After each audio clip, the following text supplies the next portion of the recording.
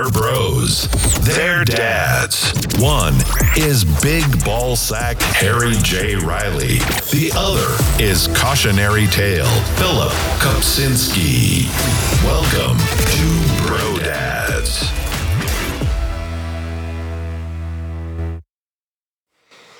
Oh, all right. You know Welcome what? everybody to Bro Dads. Bro Dads. Yeah, we'll have to. So yeah, we'll do 10 minutes. We'll go pick up my son, and then you'll get to see that part of my life. Okay. Okay, that'll be fun. And I'll sit in the back seat so I can just. Oh, that would be funny. Yeah. Yeah, please don't sit in the back seat on the way there. Why not? Because it'll look like you're a fancy concert pianist, and I'm a big tough guy that's driving you around in the 1940s. That'd be so funny. Whoa, Phil's reverse driving Miss Daisy right now.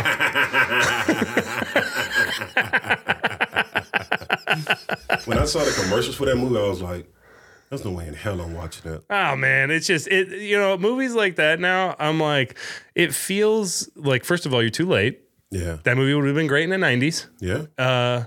It's like if The Legend of Vagger Bance came out now, you'd be like, shut the fuck up.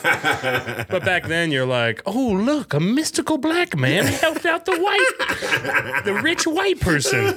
Oh, maybe we should give them jobs. It's like now you're like, what kind of corny ass, hokey, like. And they have diminishing returns now.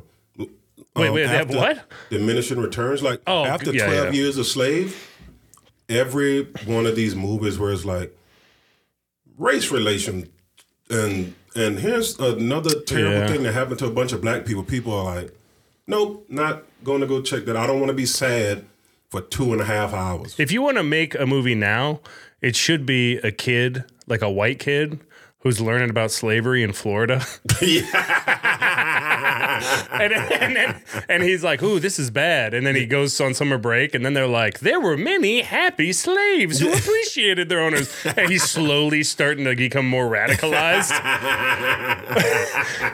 And then he makes a friend in the bayou. Yeah. It's like, my grandfather was whipped 87 times, and this is the whip that we kept to remind us, you motherfuckers fucked with it, And then he's like, jeez. And he's like, maybe I should give you guys a chance. It's all done in the bayou, though. Yeah. I don't. And then they can both like bond at like how weird the Florida white trash is. Yes. Yeah. Yeah, because like, man, nobody. And then there's a scene where a black girl goes down on him, and he changes his whole perspective. Oh, you know what? Might be an interesting premise for a movie, like one of these. Like the races come together. Is one of these movies where they got these lady pedophiles. Yeah, I don't know why I said pedophiles. Yeah, you sounded kind of British. Really, I felt like I sounded like a hick who doesn't like a charcuterie. Yeah, like it was overly pronounced. No, one of these lady pedophiles who's like, do you know what I'm talking about? Teaching English. Yeah, freshmen in high schools, but it's like Claire Huxtable. Whoa, with like a future NFL tight end. So like you're like, well, his body's 18.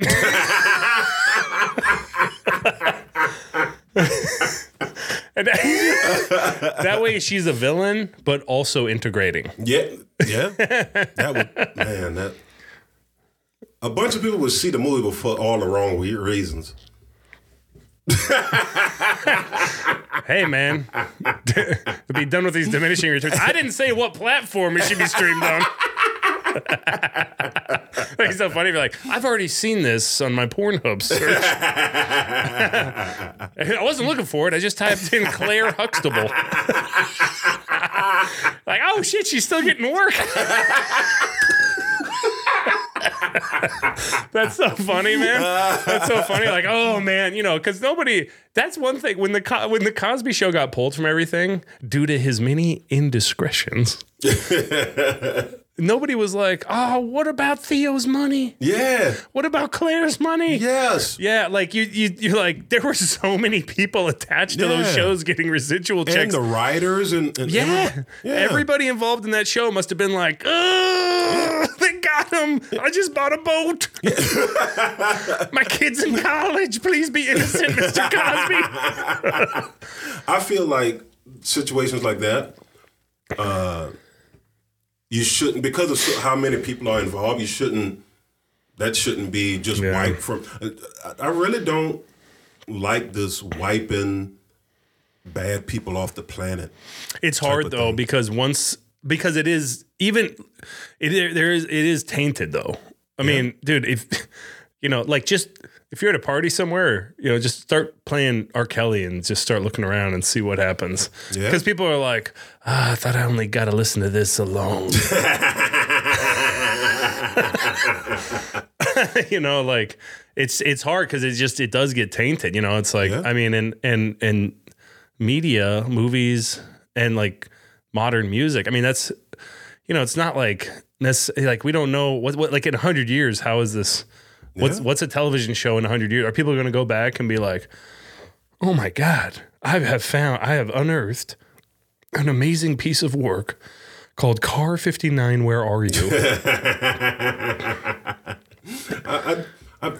The reason being is just because these things support so many other people. Yeah. That it seems like you're hurting way more people than just the main suspect. Yeah. Like think of that 70s show where that guy he got sentenced to. I don't know if he played Danny or if that's the actor's name. That's his name. That's his real name. Yeah. Are they pulling all those reruns? I mean, if they're going to pull Cosby, it seems reasonable to pull that 70s show. But there is a tinge of racism in a lot of this cancellation. Yeah. You know what I mean? Like no one's going back to all these rockers in the 50s.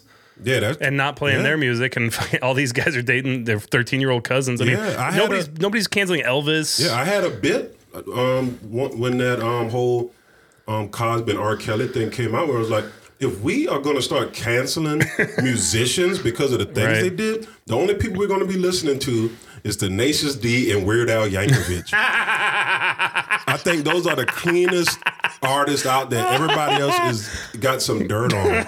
And then I go through like Jimmy Page and David Bowie used to basically trade teenage girls. Yeah, for sure. I mean Elvis. Jerry Lee Lewis was a big one. Yeah, Jerry. It was so bad that one. That was actually, people back then were even like, dude. But they're like, we're fine with 13-year-olds, but your cousin? Really? You're gonna, all right. They're like, first cousin? Yeah. At least go to second cousin.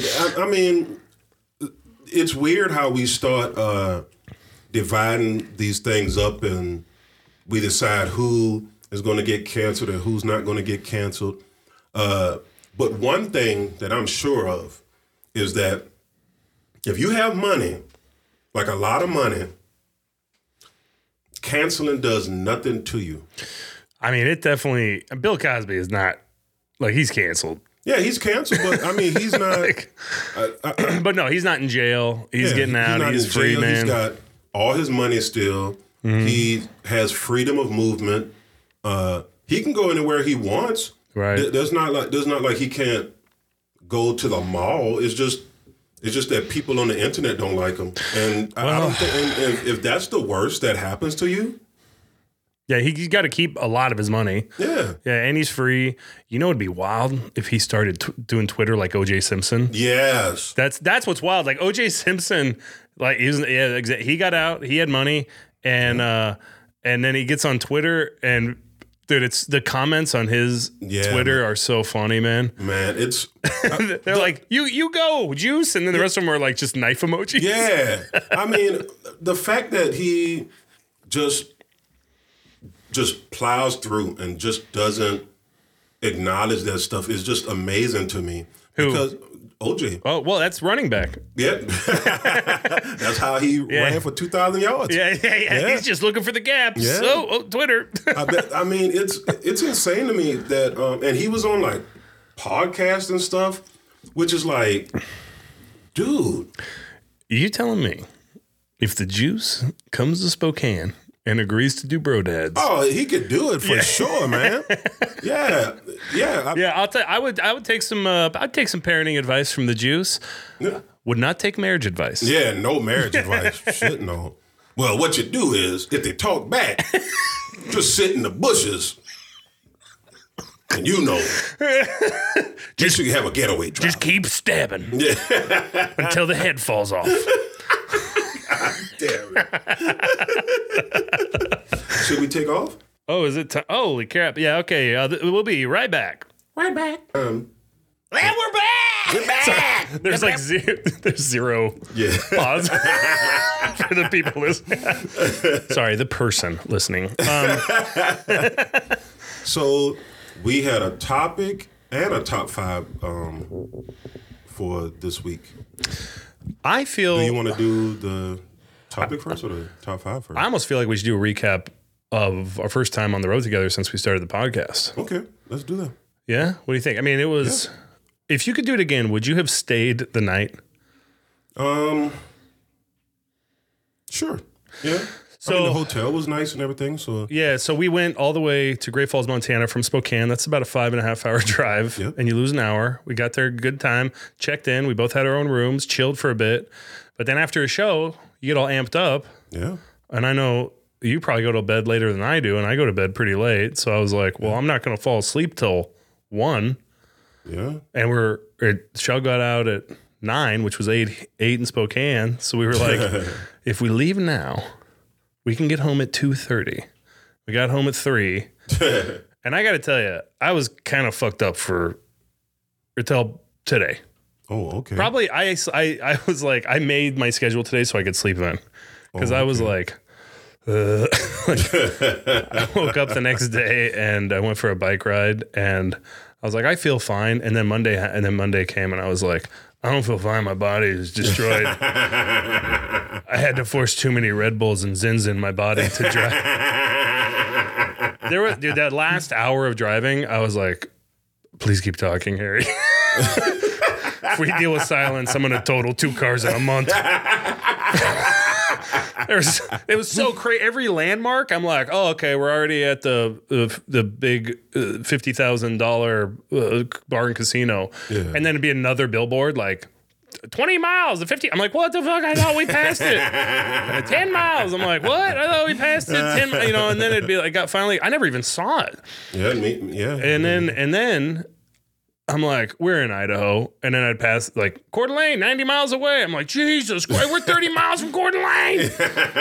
Dude, it's just, I was not. And I look at the time. I'm like, well, that makes sense. I mean, those navigation things are so accurate now. Yeah. So I don't know. I would have stayed. But how'd you feel about the show? I thought the show overall was good. I'm kind of not a fan of going up so cold, but it was for a charity, so there's other layers to it. Like at a show,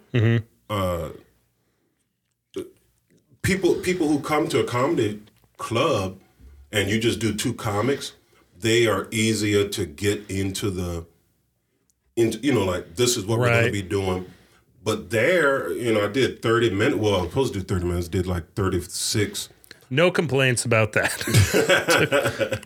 And that first 15 minutes or so, I'm just up there trying to parse what they are about. Yeah. And it felt like out of the entire room, there was maybe a table that they knew what comedy was and going to a comedy show, and so they were enjoying it. But the rest were looking at me like, well, I don't know, what am I supposed to be doing right now? This is weird. Do you feel like you ever have do you attack that differently than you would at a club? Yeah.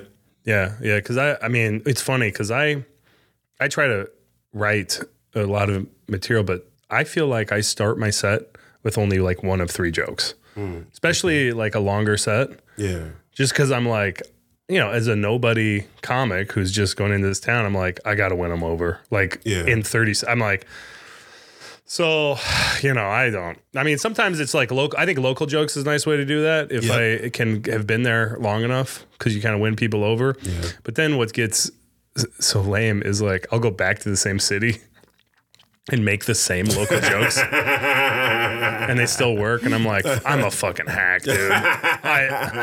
Because that's such a defeating thing when you're like, I mean, there's a part of me that's like, I mean, there's this club in Colorado Springs I have gone to 4 times. Yeah. And I would bet I've used the same local reference about their come in gas station.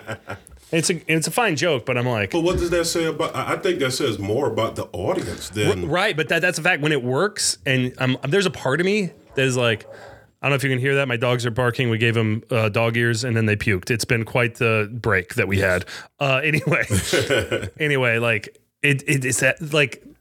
What, like, the great feelings in comedy, like, new material working. Yeah. Terrible feeling...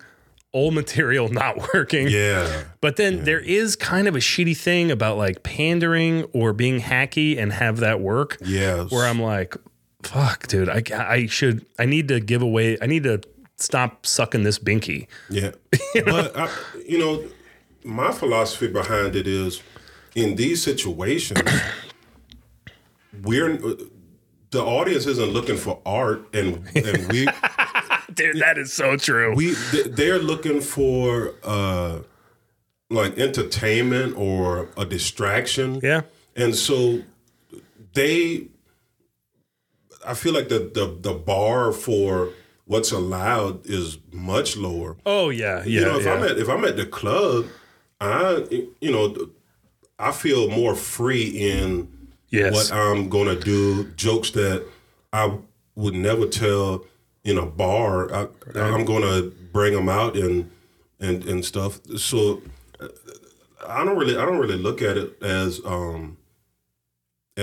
hacky or like pandering. Yeah, I see it as more as surviving to just surviving just so you can make it through that show. It's funny because I feel like doing these one-nighters. First of all, financially. For me, it's better than doing a club. I mean, the club pays the least because it's the most fun place to perform. Clubs, until you sell tickets, you're making way less on a weekend at a club than if you could make up a weekend of one-nighters. Yeah. But the thing is, I feel like that, the club is almost like a weird preschool that's being run by kids that just graduated preschool. They're like, hey, the second graders are in charge, and so it's just this wild free-for-all, which is great. But then it's almost like you got to be like, okay, what did we learn from the preschool though? Like, we're all potty trained now, right?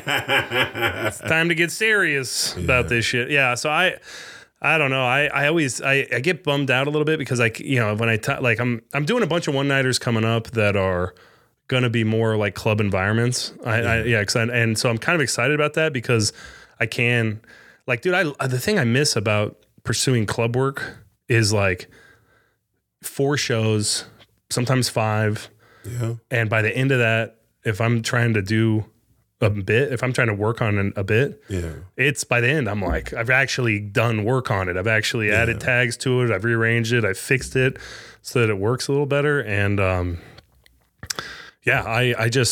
miss that portion of it. So getting really excited next week to be in Coquilla, Oregon. You know what they say about Coquilla?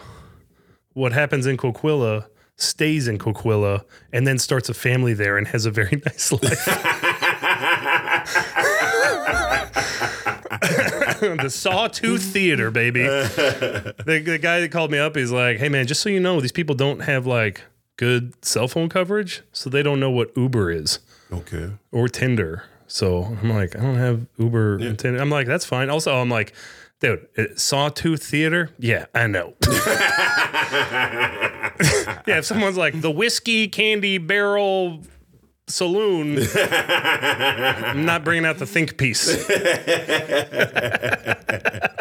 I always think people also assume a little too much about our audience by where they reside. Yeah.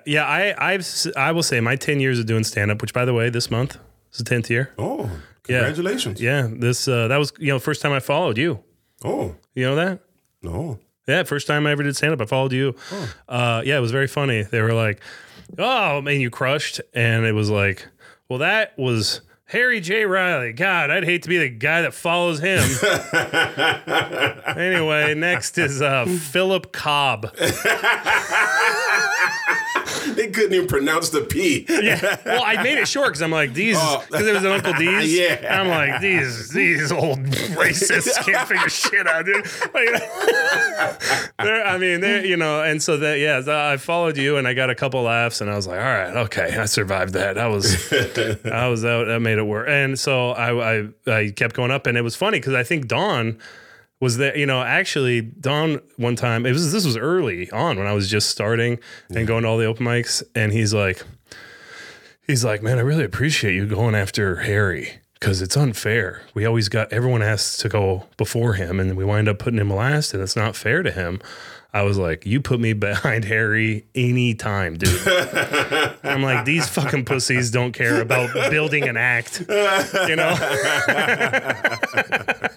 And so I think Don liked me right away just because I said that, because I was, and made, because it was kind of silly. He should have been like, no, man, you should, he should have told those people like, no, you need to follow Harry, grow a pair and do that. Cause I always think that's weird. People who don't want to follow whoever. Oh, especially at an open mic. That's when you should be putting yourself in uncomfortable situations. You'll never be more uncomfortable in comedy than your first open mic, in my opinion. Oh my goodness. Yeah. Do you know what I mean? My heart, I remember watching you on stage, knowing that I was next, watching you crushing. And I'm like, man, I could fucking leave right now. I could still leave. Dude, my shirt was like, boom, boom, boom, boom. It was like a paralysis dream. It's like the ghost is at the bed. Oh man, yeah, that was wild. Yeah, dude. I remember having to be the last guy up there a lot. Yeah, I didn't know any better. I was just like, oh, because I always go over my time, they just want me at the last. No, dude, it was because a ton of people would be like, when they're signing up, they'd be like, will you please put me before Harry to Don? Yeah, that's what it was. And I'll follow anybody. I'll go behind it. Absolutely, yeah. Dave Chappelle could have gotten off the stage. I'll go right up there. Yeah, I hear you, man. Because if anything, if you're good, then you're riding the wave. Yes. And if you're bad, no one will notice because they just saw that wave just basically caressed over you. So. And just because, and they might be funnier than you. Yeah. That person is very well funnier than you. But if you're funny, then that's what the show is. Yeah. Be funny in your own way. Yeah. And you should always think that you are the funniest. Yeah. It's a weird. I know for being humble's sake, you look at other people and go, oh, well, they're funnier.